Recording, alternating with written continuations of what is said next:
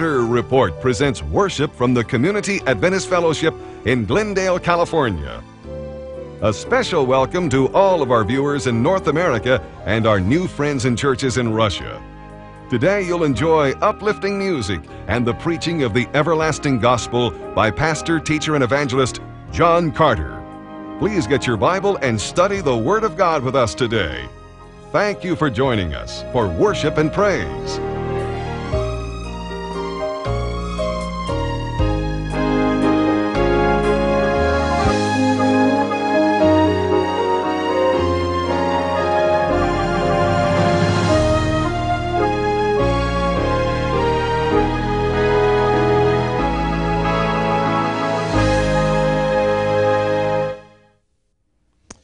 Very glad this morning to welcome each one of you to the Community Adventist Fellowship. Are you glad you're in church today? We're glad that you're here today. I want to send special greetings to our friends and our supporters across North America, especially to those marvelous people who are supporting us in our work in the Ukraine and Russia and coming soon in Cuba. I'm going to Washington in a few days to engage in discussions concerning the hiring of a vast auditorium downtown Havana. This is going to be the first campaign of its type in the history of this great part of the world, and we thank God for these opportunities. Now today we're going to continue our studies in the book of Daniel, and today we've got to Daniel chapter 10, and Daniel chapter 10 talks about angels. And I want you to notice a text today before you turn to Daniel chapter 10 about angels. Would you please come to Psalm 34 and verse 7. And I hope you have a Bible today, because in this church we only guarantee the salvation of those people who bring their Bibles. Psalm 34 and verse 7. When I was a little boy, I went to Sabbath school, and on those occasions we had to learn a memory verse. This was a wonderful thing. I don't know why we still don't do it today, but it's one of those good traditions that fell by the wayside. But we had a custom where, do you remember this, Steve? Every person had to learn a memory verse, and you had to stand up in front of the class and recite the memory verse every Sabbath. And so in a year, you would memorize 52 memory verses.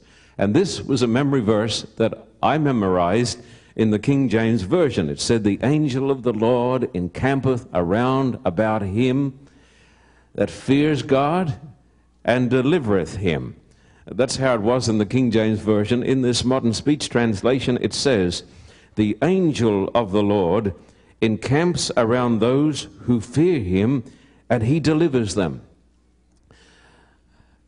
When I was a little boy, too, I can remember my mother getting for my birthday, to increase my spirituality, a picture of an angel. And I've seen this picture in many parts of America. It is a picture of a beautiful little boy and girl who are crossing a bridge over a wild torrent of water. Anybody here know the picture? Mm-hmm. You got it, Steve? Seems to me you got everything, because you're saying yes to everything. And standing behind these two little children who are walking over this bridge that has a number of gaping holes in it, there is a beautiful angel. I believe in angels. Today we're going to talk about the ministry of God's special agents, God's angels. Did you know this, that in Time magazine just recently there was a full feature article about angels? And the Discovery Channel recently, when I was watching it, they had a great program on the work of angels. Helen, most Americans believe in angels. Just as well they do, because we need angels in this part of the world to take care of us. But there is a tremendous interest today in angelology. That is the study of the doctrine of angels. And so this chapter, Daniel chapter 10, we're going to see today, talks about the ministry of the angels. It also talks about something else. It describes the conflict between the good and the evil angels. And Daniel 10 has as its theme some good news. The theme of Daniel 10 is this: when things look their worst, God is working his best for the redemption and the salvation of his people. We're going to see this today. When things apparently are coming apart, God is on his throne and God is working for the salvation and the redemption of his people. So here endeth the first lesson, and we will come now to Daniel chapter 10 and verse 1, and I want you to notice it, please. I want you to notice every text today. Let me say this as we look up this text in our Bibles. I believe, now listen carefully to what I'm going to say. I believe that there are some things that are very important and some things are not so important. But I want to tell you this. You cannot be a Christian. You're listening to this? You cannot be a Christian and fail to read the Word of God. It is impossible to be a Christian and not to have a private devotional. You know what I mean by a private devotional? It is when you get aside by yourself and you sit down and you open your heart to God and you open the Bible and you read the Scriptures. If you're having a spiritual problem in your life and if you're losing the battle, I know the reason. I know the reason. It is because there is too much diversion in your life and not enough of the Word of God. I cannot get through a day without reading the Word of God, because I know that I am not strong enough to fight the battle without reading the Word of God. Jesus said, "It is written, man shall not live by bread alone, but by every word that proceeds out of the mouth of God." And that is why we say to you in this church, read the Word of God, because the Word of God will lead you to Christ and lead you to salvation. It'll give you strength to carry on. And that is why in our evangelistic campaigns we have somewhat a unique practice. Our campaigns are not done in the dark with a lot of pictures. Our campaigns are done under the lights with Bibles passed out. And in Russia and in America and in Australia, we pass out Bibles and get people to read Bibles. And I can tell you, the people who read the Bibles are people who get to know God. But the people who cannot and will not are people who fall by the wayside. Therefore, we say to every person, bring your Bible to church and have a daily devotional and read the Word of the living God. It is tremendously important. You whom I have baptized know that when I baptized you, I said to, I believe, every one of you, I have some advice for you. Read the Bible. Read it every day. Because Jesus, the very Son of God, took time to read the Word. If he took time to read the Word, how much more should we sinful mortals? Daniel 10, verse 1. In the third year of Cyrus, king of Persia, a revelation was given to Daniel. This is 2 years after Daniel 9. Given to Daniel, who was called Belteshazzar. Its message was true, and it concerned a great war. The understanding of the message came to him in a vision.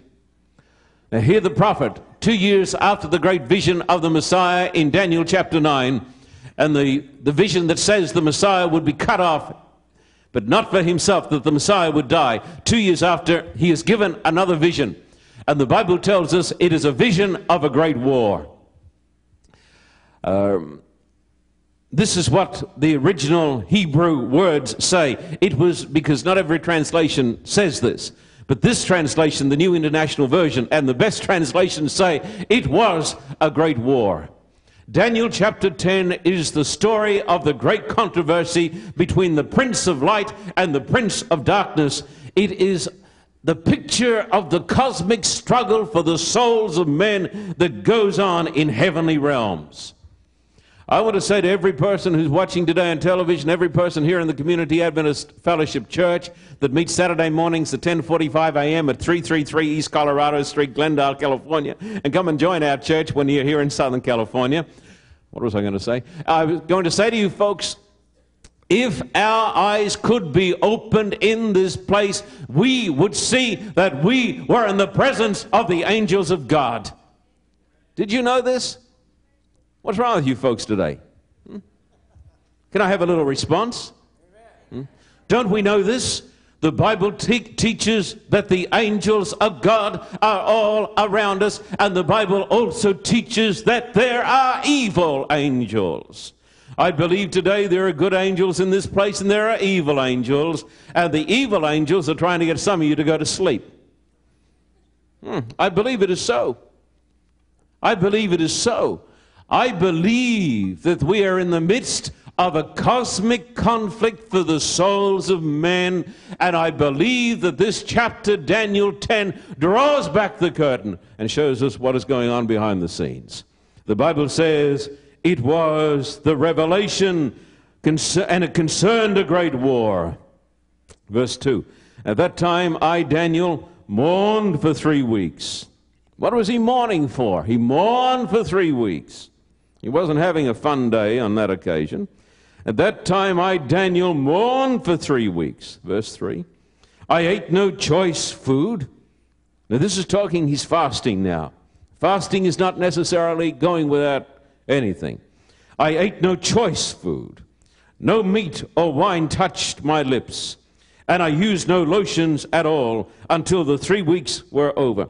And so for 21 days, the prophet of God goes on a diet of abstemiousness. And he's mourning and he's praying to God. I wonder why the prophet fasts.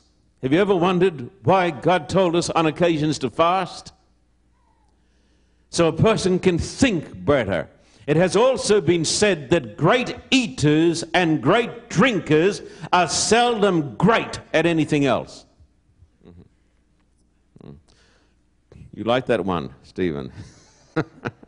Great eaters and great drinkers are seldom great at anything else. Gluttony was declared by the church councils one of the 7 deadly sins. It is impossible to communicate with God if you're a glutton and can't control your passions. And so the prophet of God is fasting for three weeks, 21 days. He is not abstaining from all food, but from choice foods. I wonder why. Why was the prophet of God fasting for 3 weeks? Because the news from Jerusalem was bad. This was the 3rd year of the reign of King Cyrus. When King Cyrus took over the kingdom, he issued a decree that the children of Israel could go back to Jerusalem and rebuild the city of Jerusalem and rebuild the temple. Do you know what happened? This decree, of course, was predicted. Daniel 9 spoke about the decree that there'd be a decree to restore and rebuild Jerusalem. You know what happened? Here the children of God had been taken from their land of Israel, and they had been taken to Babylon. But after 70 years, most of them didn't want to leave. They were contented to stay in Babylon. And so only a little tiny remnant of Jews went back to rebuild the temple of God. And when they got over there, they got into hot water because the Samaritans complained to the government and tried to stop the building of the wall. And there was something else. You can read about this in the prophet Nehemiah, the prophet Ezra. Most of the people, when they got over to Jerusalem, were more interested in building beautiful homes for themselves than building the kingdom of God. Does it sound familiar? Just a little remnant obeyed the word of God. Most of the people of God were more interested in staying in the land of Babylon. And the ones who came back quickly got into trouble with their enemies. And most of them said, let's build ourselves a palace, and then we will care for the kingdom of God. And so the prophet of God, who understood the importance of the rebuilding of the temple and the city of Jerusalem, mourns and he prays for 3 weeks. Why was he so concerned? Because the building of Jerusalem and the building of the temple were prerequisites for the coming of the Messiah. And so, in Jerusalem and in the courts of Cyrus, there is a tremendous battle that goes on. It's an unseen battle.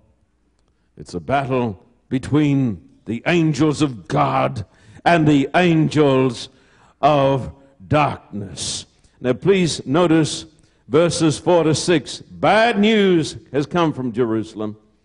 And verses 4 and onwards of Daniel 10. Please notice it in the Word. On the 24th day of the first month, as I was standing on the bank of the great river, the Tigris. Now here it is. I looked up, and there before me was a man dressed in linen, with a belt of the finest gold around his waist.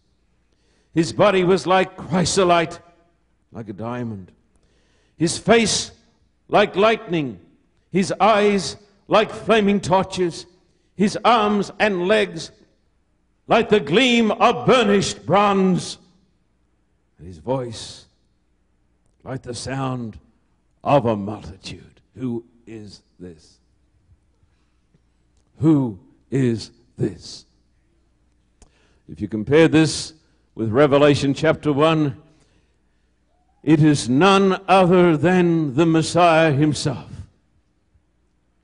He is seen as a priest wearing a linen robe, but he is dressed as a king in all his glory. Now listen to me. In Daniel chapter 9, the Messiah is cut off, but in Daniel chapter 10, he sees him in all his glory. Would you like to know the answer to bad news from Jerusalem? This man, dressed in linen, the Lord Jesus Christ. Listen to me. Why did God give the prophet this vision? This is one of the greatest visions in the history of the human race. Why did he give him this vision? Because the prophet had been praying, and because the need was so great. And when the need was enormous, God said to Daniel, I will tell you what the solution is. The solution is not the outlook. The solution is the uplook. Look up to God. God is alive. His eyes like a flame of fire. He sees everything. His face like lightning with purity and power. He stands as a king and a priest. And his voice is as the sound of a multitude. He speaks and it is done. Listen to me. Are you in trouble? Have you got bad news from Jerusalem? Do you despair? Do you wonder if there's any hope? I will tell you, my friend, there is hope in God, because he is the Lord. Our God is not dead. That is why a Christian should never give up when he can look up. Hear this? A Christian, I think that's quite unique. It just came upon me, like Norm's poems. A Christian should not give up while he can look up. And in Daniel, after the fasting and the praying, there comes to the prophet a vision of the Most High God. It is the Messiah himself. It is Jesus the Lord. He is our hope in the battle with sinister forces. Verse 7, I, Daniel, was the only one who saw the vision. The men with me did not see it, but such terror overwhelmed them that they fled and hid themselves. So I was left alone, gazing at this great vision. I had no strength left. My face turned deathly pale, and I was helpless. That's a bit strange. Daniel is out walking along the banks of the Tigris River, and his attendants are walking at a respectful distance behind him, and there is a vision of the Almighty God, the living, triumphant Christ, the Messiah who is to come to this earth. And there he is, enshrined in all his glory, high and lifted up in all his glory, and Daniel is the only one who sees it. And the other men only saw confusion. You know why? It is only the trusting child of God who can see Christ in the midst of trouble. The rest become confused, and the rest will run away, because only the child of God will know that Christ is there. You know, let me tell you a little illustration. We have received bitter criticism because of our work in Russia. Hard for people to understand. People have said, but it is not genuine. It is not. Have you been there? No, I haven't been there. Have you seen anything about it? No, I haven't seen anything about it. Then how do you know? Well, I've heard. I've heard. I've had people, scholars and ministers of religion confront me and say, we do not believe this, what is going on in Russia. You know why? They're exactly the same as these men here on the banks of the Tigris River. All they can see is confusion because of their lack of spirituality. But the child of God in the midst of trouble sees Christ. When I went to Russia, in the midst of pandemonium and strife and persecution, I saw him high and lifted up in all his glory. He is alive. He's working. Read on. Verse 7, so I was left alone gazing at this great vision. I had no strength left. My face turned deathly pale, and I was helpless. Listen to this. A vision, a true vision of the true Christ does not lead to self-exaltation. Did you hear this? A vision of the true Christ does not lead to self-exaltation and spiritual pride where I think I am better than you. So much of religion today that you see on television is huff and puff. And look at me and see what I am doing. When a person sees the living Christ high and lifted up, he will feel himself to be a sinner, helpless, and in need of the grace of God. Would you like to know the characteristic of a true child of God? The characteristic of a true child of God is not that he thinks he's getting better and better and better and more spiritual, but the closer he comes to Christ, the more he will see his own imperfections and cry out, Lord, be merciful to me, a sinner. That is the mark of a child of God. And Daniel had all the marks of a child of God. Verse 9, then I heard him speaking, and as I listened to him, I fell into a deep sleep, my face to the ground. A hand touched me and set me trembling on my hands and knees. He said, Daniel, you who are highly esteemed, consider carefully the words I am about to speak to you, and stand up, for I have been sent to you. And when he said this to me, I stood up trembling. Now, I want you to notice that this person who talks to him and tells him to stand up is not Christ. This person is sent by Christ. This is important. The person who says to him, stand up, I have been sent to you. Nobody sends Christ. Christ does the sending. But the person here who was sent and says to the prophet, stand up, is none other than the angel Gabriel. The man who came down in Daniel 8 and who came down in Daniel 9. This is one of the mighty angels of God, and we will see this. Verse 12, then he continued, do not be afraid, Daniel. Since the first day that you set your mind to gain understanding and to humble yourself before your God, your words were heard, and I have come in response to them. It tells me that God hears the prayers of his children. So he says, I have come in response to your prayers. I've come because all heaven is interested. But verse 13 says, but the prince of the Persian kingdom resisted me 21 days. Did you hear this?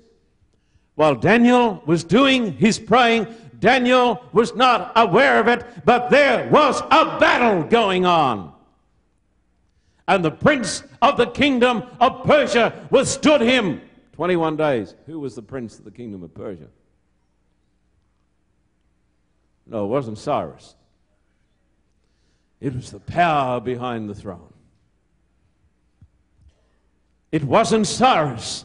It was the power behind the throne. It was an evil spirit, a demon. The Bible says we wrestle not against flesh and blood, but against principalities and powers, against spiritual wickedness in high places. The heathen, pagan nations of the world have appointed over them the great powers of darkness, personally appointed by Lucifer himself. This prince of Persia might even have been Lucifer. And Gabriel was sent down in response to the prayer of the saint. And when he came down, Daniel was praying for 21 days, and there was a tremendous battle going on. And Gabriel came, and he persevered, and he fought with this evil angel who was trying to stop the building of the temple. And he said, I persevered for 21 days, and he could not, even Gabriel, the mighty angel that stands in the presence of God, could not win the victory. But the prince of the Persian kingdom resisted me 21 days. Then Michael, one of the chief princes, the Hebrew says, not one of the chief princes, but the chief of the princes, the leader of the princes. Then Michael, one of the chief princes, came to help me because I was detained there with the king of Persia. Michael comes to turn the battle in favor of the saints of the Most High. I tell you again, the Hebrew doesn't say one of the chief princes, it says the first of the chief princes.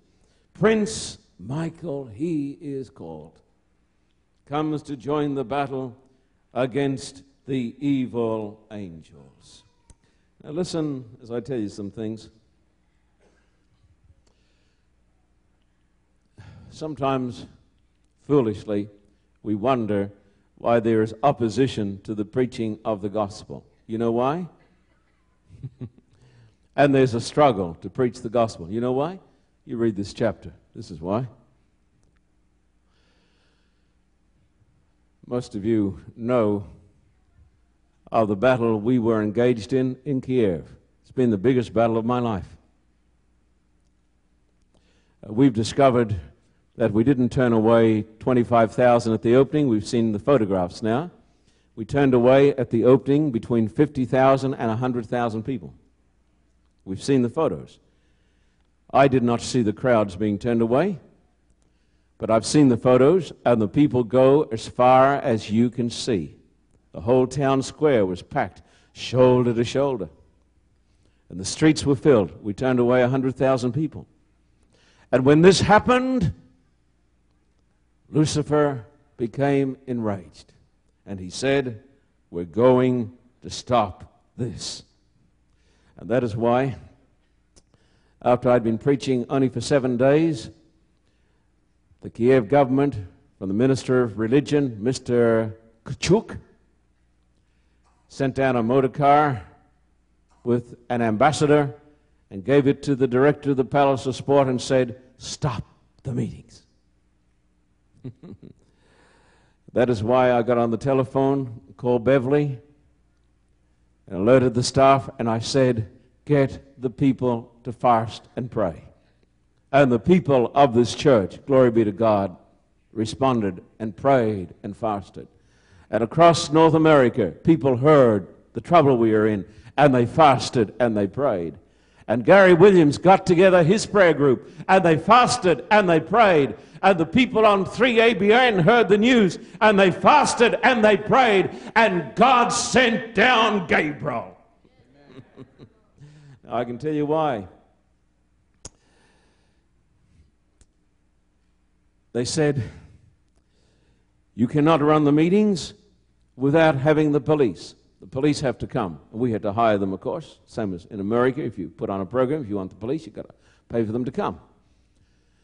And so we were hiring the police, and they said, you cannot legally continue the meetings unless you have the police here patrolling. And we said, we will continue to hire the police. But they said, we will tell the police they're not allowed to come. And so when our contract ran out after 1 week,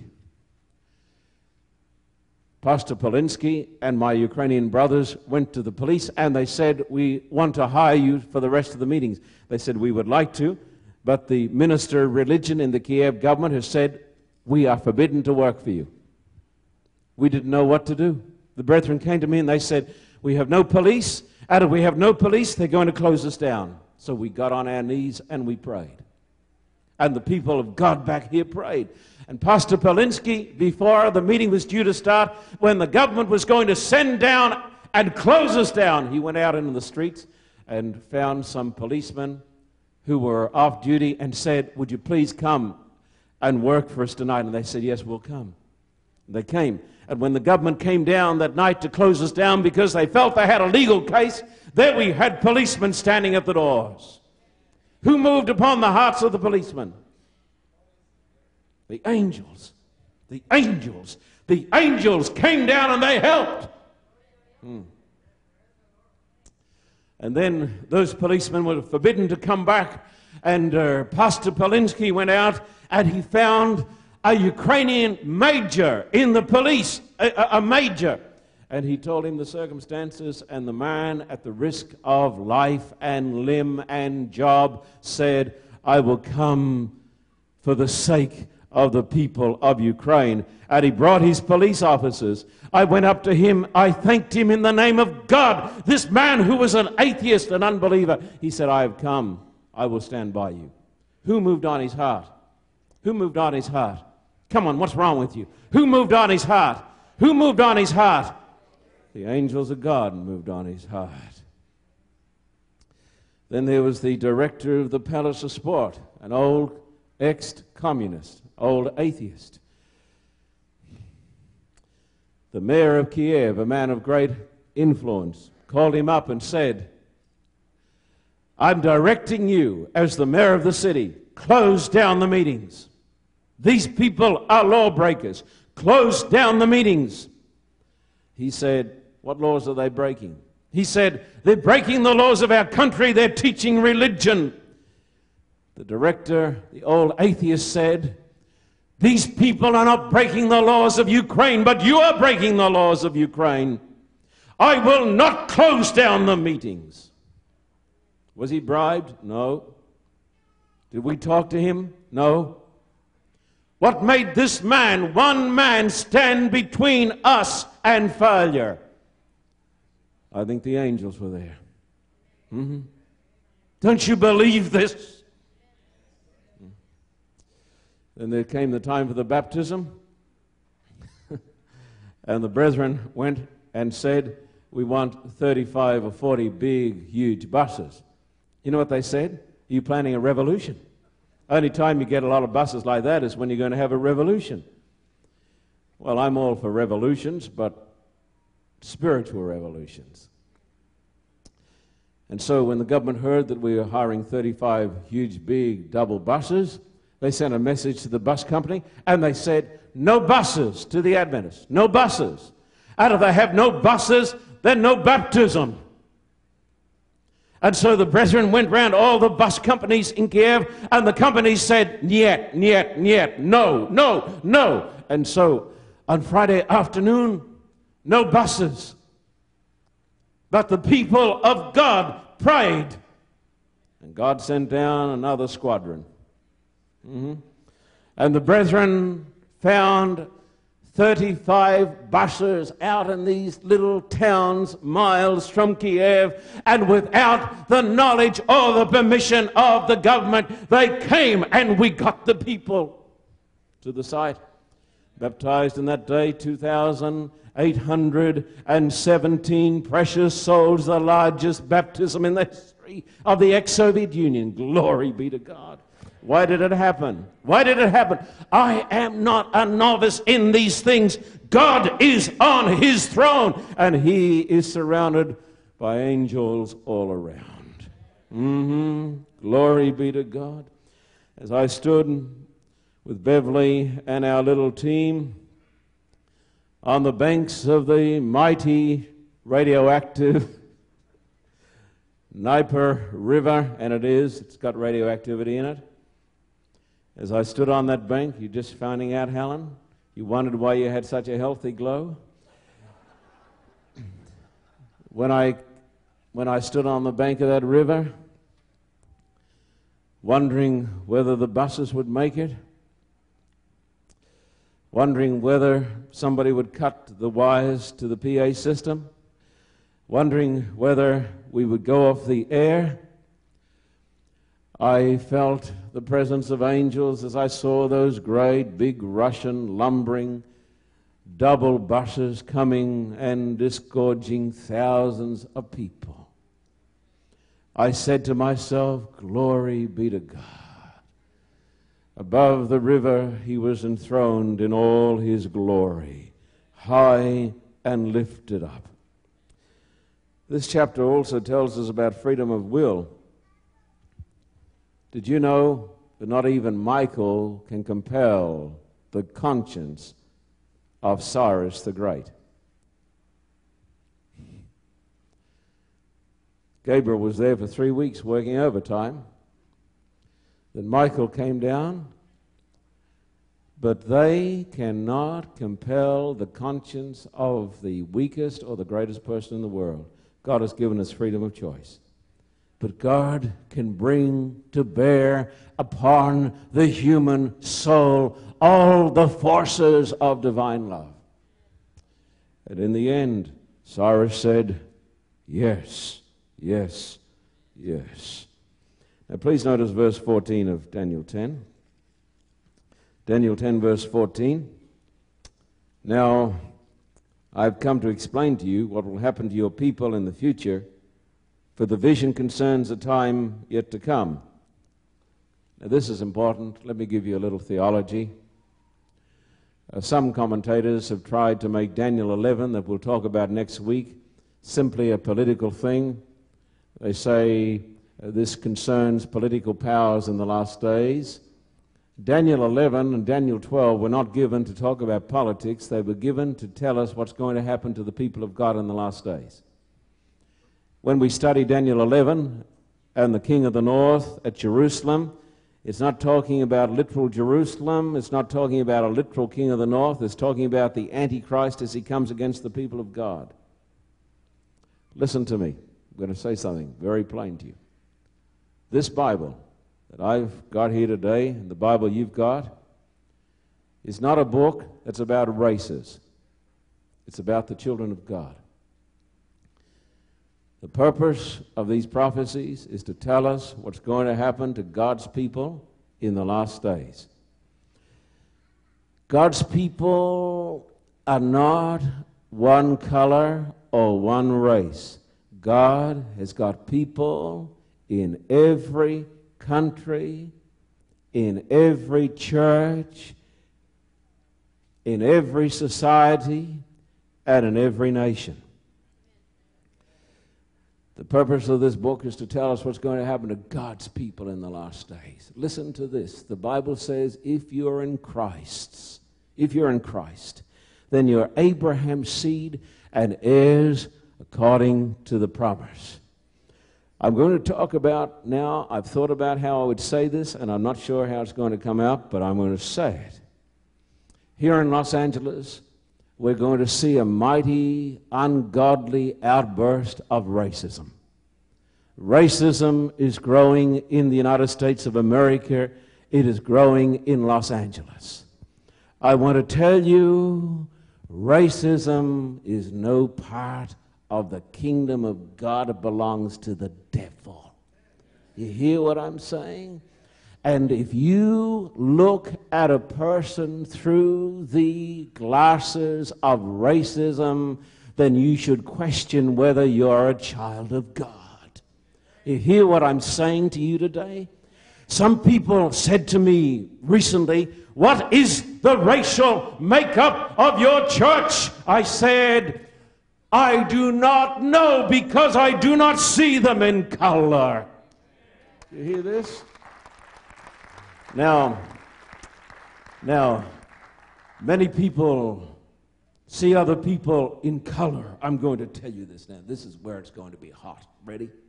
Since I've lived in this country, I have met white men who are racists. I have met black men who are racists.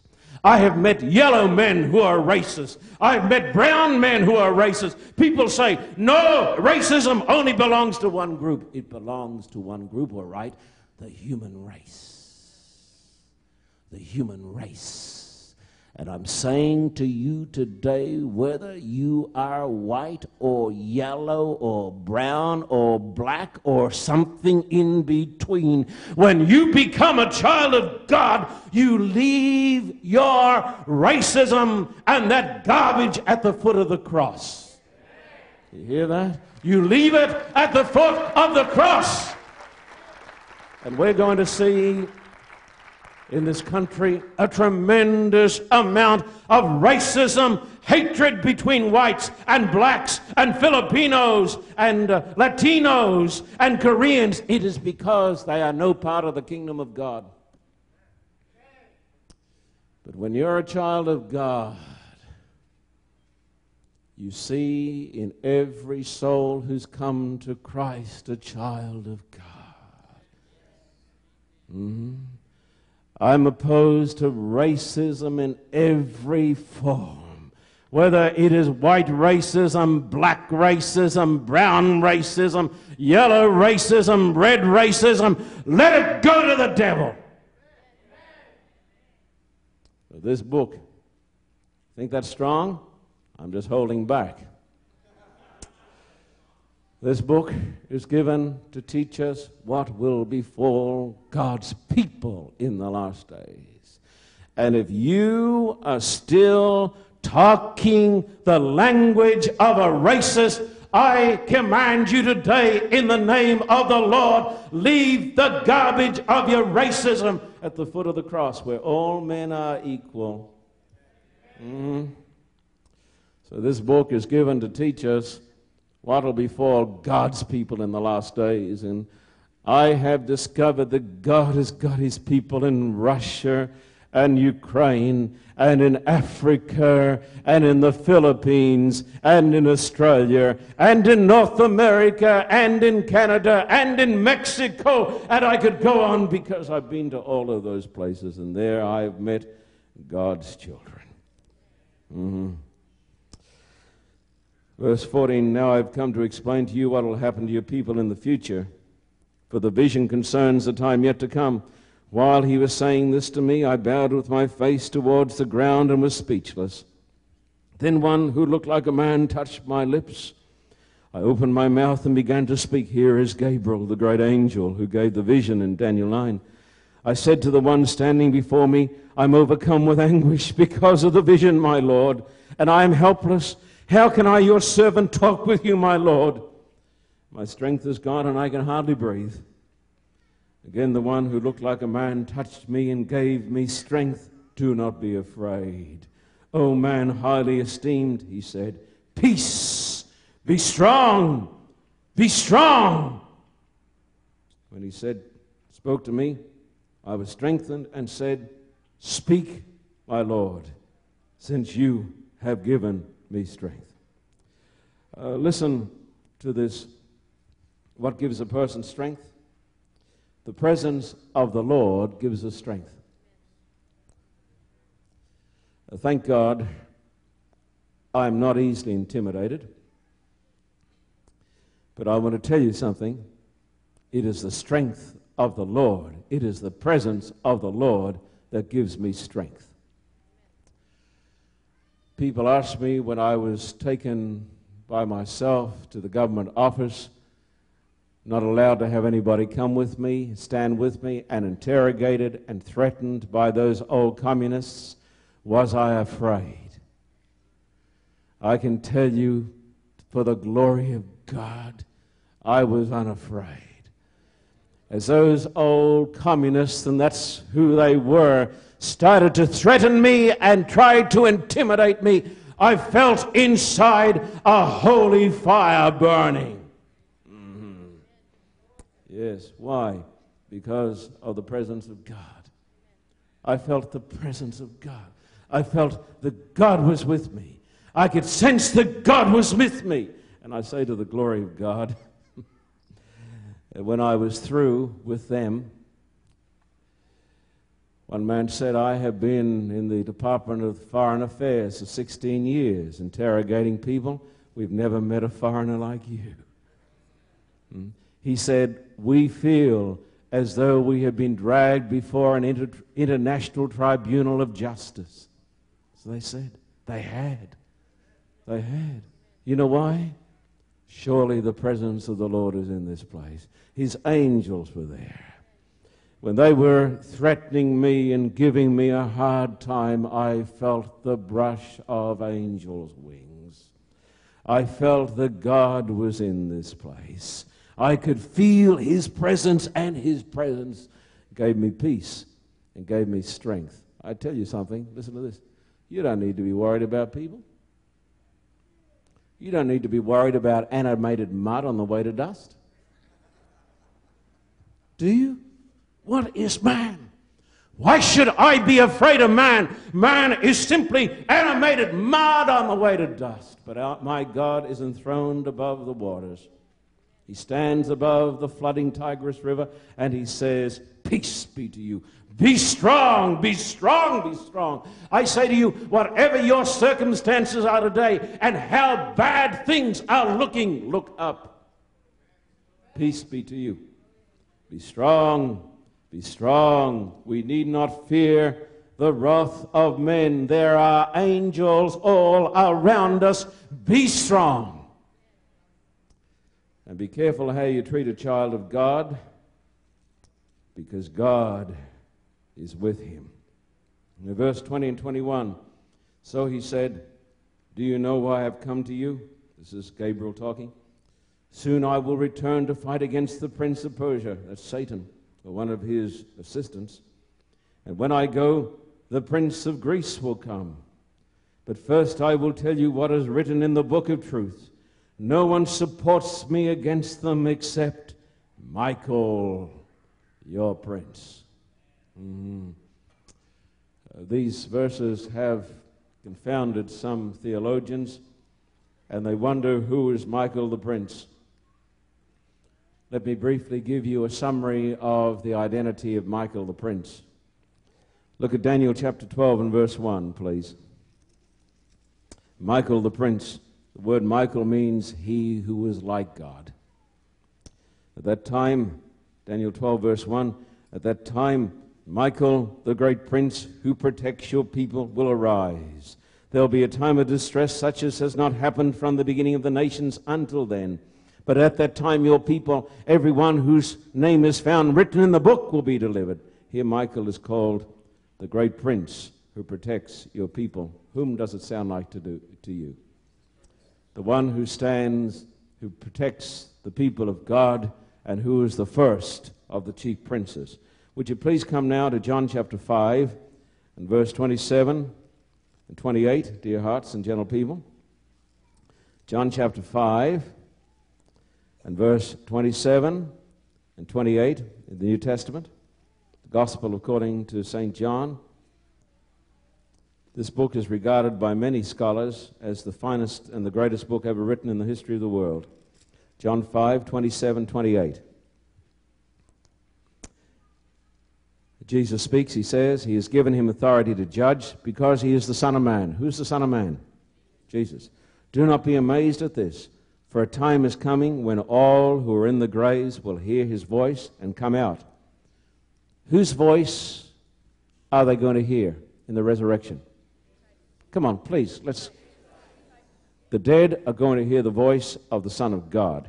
Now come to 1 Thessalonians chapter 4 and verse 16, and we're putting some texts together. 1 Thessalonians chapter 4 and verse 16. 1 Thessalonians 4, verse 16. For the Lord himself will come down from heaven with a loud command, with the voice of who? The archangel, with the trumpet call of God, and the dead in Christ will rise first.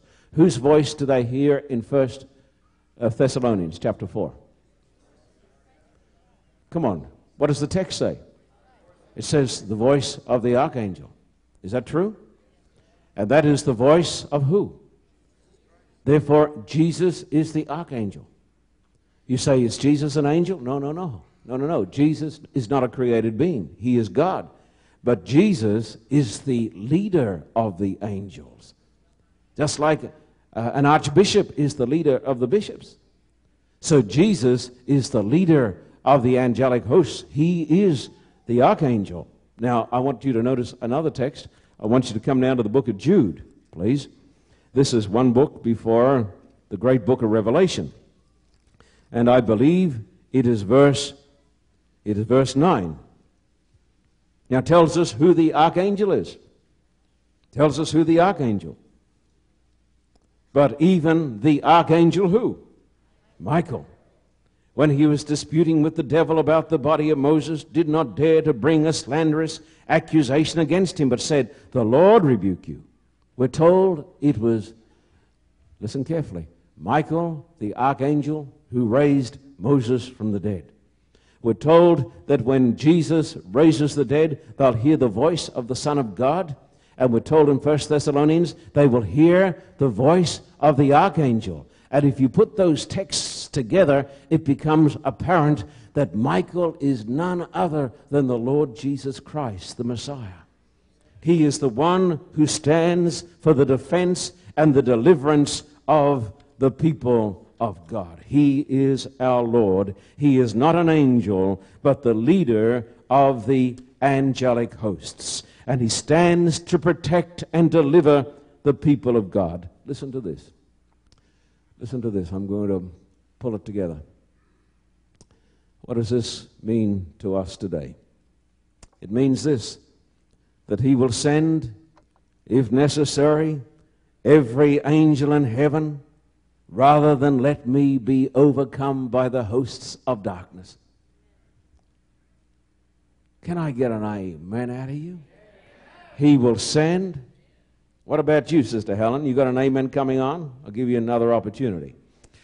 The Bible says he will send, Michael will send every angel in heaven to my defense rather than allow me to be overcome by the powers of darkness. Can you say amen? Somebody said in Russian, praise God. I have been aware of the presence of angels. I have been in dangerous positions. I've been marched at gunpoint only a few years ago, not long ago, down a deserted jungle track in Africa with a gun in my back, surrounded by soldiers. I've had those experiences. As the sun went down, and I was marched down that track, surrounded by soldiers of the Zimbabwe army with machine guns all around me, with this man who was shouting curses at me, who was a racist, because of the color of my skin, saying, we will get rid of you and you'll never come back here again. And as the sun went down, I thought, well, who knows?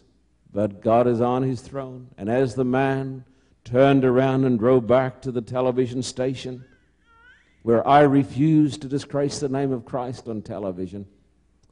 I would not be party to their politics. As the man turned around in his Peugeot and drove away, as the sun went down, those black men came with their guns and surrounded me tight and started to hug me and said, "Pastor Carter, we come to all your meetings." We come to all your meetings. I felt the sense of angels all around. When I preached in the Philippines one night, went down there to preach on the Antichrist and couldn't even get in the street where the building was. I love that, folks. That's great. When you can't get to your own meetings because they've got traffic jams, that's glory. So they took me to another street and brought me in the back way, and there was the militia standing with machine guns, standing all around the hall because they didn't know what was going to happen that night. And before I went out to preach, I said to Beverly, "You know, I've written out my will, and you know it's at the division office, but there are angels all around." I walked out on that stage that night in the Filipino International Convention Center, packed to the doors, 10,000 people standing outside trying to break down the doors. I enjoy a crowd that breaks down doors. That's really a double glory. Because it shows that God is working. Shows us that God is working. Some people in this country are so spiritually dumb that they say, "Oh, those things don't happen." It doesn't happen to them. That's true. But it happens where God is working, folks. All they see is dust and commotion, but we see the Lord high and lifted up. As I walked out on that stage, the place was packed. The guys were there. The Marcus family was sitting down the front. And the president wasn't there. He had a skin condition, but his son was there, and his bodyguards and generals and admirals. I walked out and spoke on Daniel chapter 7, put it up on the blackboard, and there was a holy hush. And then as I preached on, the place was filled with priests and officers of the government, and I felt I was in the presence of God. And when I finished the meeting, which was covered with a holy hush, something amazing happened. People expected there'd be a riot, but everybody stood to their feet and started to clap and say, "Thank God, thank God."